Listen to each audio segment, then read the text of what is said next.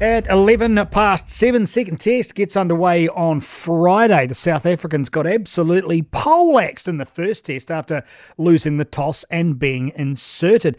Could a radical rule change help them?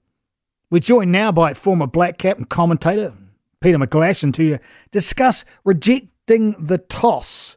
Welcome to the show, Pete. I'm just wondering, historically, if you look at the percentages of winning the toss and losing the toss. If you win the toss, you have a 34.6% chance of winning the game, but only a 31% chance of losing. There's not a lot of difference in it. So the difference of 3.5% roughly, such a small margin, is it worth the change?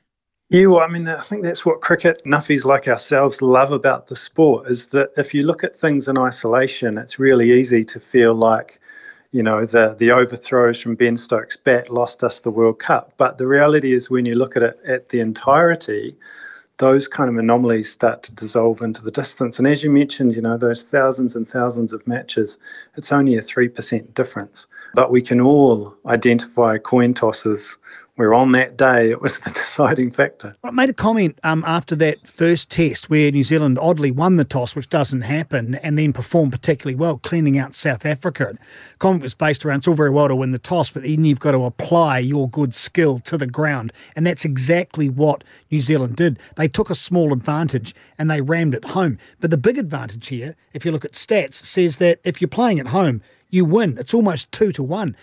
Does that need to be balanced? Does there need to be parity there for the good of the game? And could that be afforded with a change in the toss rules?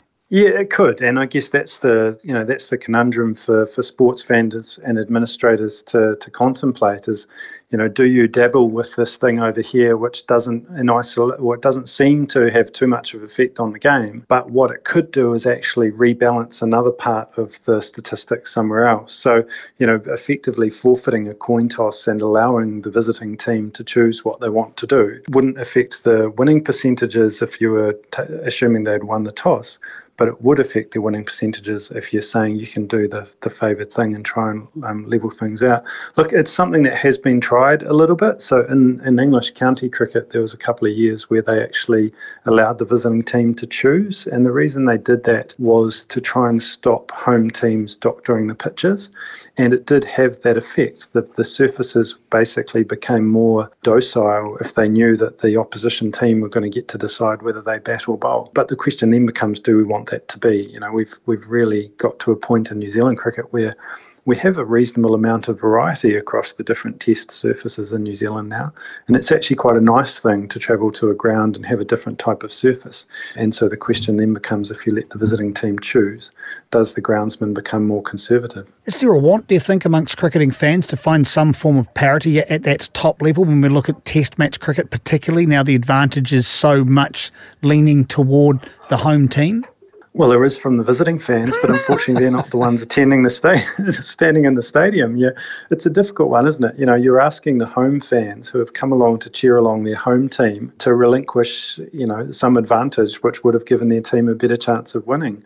It's a little bit like the All Blacks, you know, of old, where they used to be unbeatable and you almost pined for a day where it was a competitive match. But look, it's an interesting kind of conundrum. It's one that's been around forever. I was looking at this, the mention of the toss of a coin actually goes right back to the cricket's original rule book in 1744 said the pitching the first wicket is to be determined by the toss of a piece of money. So it didn't even mention coins. Maybe we've been doing it wrong.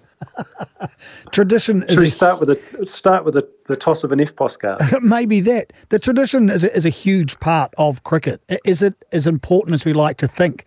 I suppose that's a big issue around this because tradition denotes, and as you said, it came back all that time ago, that we have a toss, and so be it. Why argue? Why break that? Is that important in the mind of a cricketer who are an awfully strange bunch? Let's put it forward with superstitions and the like. Yeah, incremental change is just part of, society comes to accept incremental change. Before the cricket pitches were covered, there was this sense that uncovered pitches, made the games more interesting. People were up in arms when they decided to put names and shirt numbers on the back of test shirts. It ruined the purity of a white cricket uniform. But actually, here we are a few years later, and no one even notices the fact that, players have their names on the back and have a number now. So, look, I think it's one of those things where you could trial it at a local level and see whether it has the desired effect. It would take a bold administrator to add it at a national level, at an international level. But the game changes. We've accepted day-night cricket, pink ball and all the other variations. So it needs to be something that is worth exploring, particularly if we feel like there needs to be a better balance between visiting and home teams. So hypothetically, if we were to give South Africa the choice, batting or bowling come Friday, do you think that would make much of a difference? Would you be comfortable with that? It probably wouldn't, but at least that would remove one of the excuses, wouldn't it? I mean, the number of post-toss interviews where the captains asked, what would you have done? And they said, actually, it's a good one to lose. Because, the captains got no idea most of the time what they're going to do. There are definitely the pitches sometimes where it actually doesn't matter whether you bat or bowl, and you're actually quite glad that the other captain won the toss and had to make that choice, because you're always able to say, well, actually, I would have done something different. So, look, I don't think it would. It would remove a variation. It would remove a sense of ceremony. Maybe there's maybe you still get the guys to dress up in their blazers and wander out and explain the choice that they've made. There's still an interview to be had. It would just remove, I guess, or at least maybe provide some balance to that visiting and home imbalance that we have currently. Peter McGlashan, former Black Cap, joining us on the program. What about the Black Caps in India? This is always underlined as a place that you lose the toss, you might as well just pack up and go home. Is there particular locales where it really is quite accelerated, this difference between winning and losing the toss?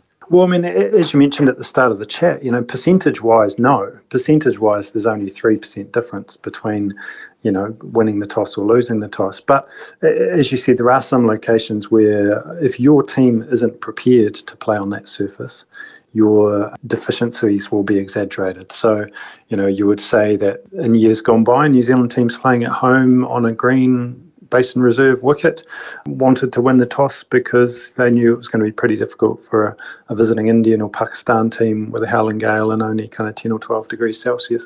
And same for us when we go to India. If you feel like your team isn't quite as good on turning surfaces on day 5, then you would love the ability to win the toss and be bowling on day 5 if you can. But, that's part and parcel. And that wouldn't change if you allowed the visiting team to choose.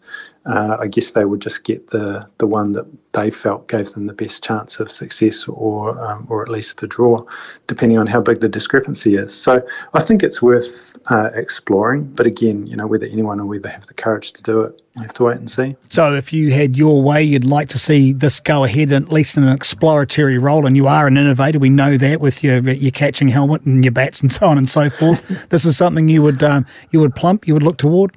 Yeah, I mean, I guess I'm on the more progressive end of the spectrum, politically and all things otherwise. So, if I was CEO of the ICC, or maybe it's something that probably has to come from the MCC as people in charge of the rule book. But I think it's something worth exploring in the future. If we felt that the World Test Championship didn't have the luster that it needs, then maybe you'd do something like this just to try and freshen it up. But at the moment, we're in a situation where there's enough variability in the world. But if we had a situation where in a few years' time, Test cricket was again under pressure to justify its place, then maybe this is one of those really easy tweaks that could be made.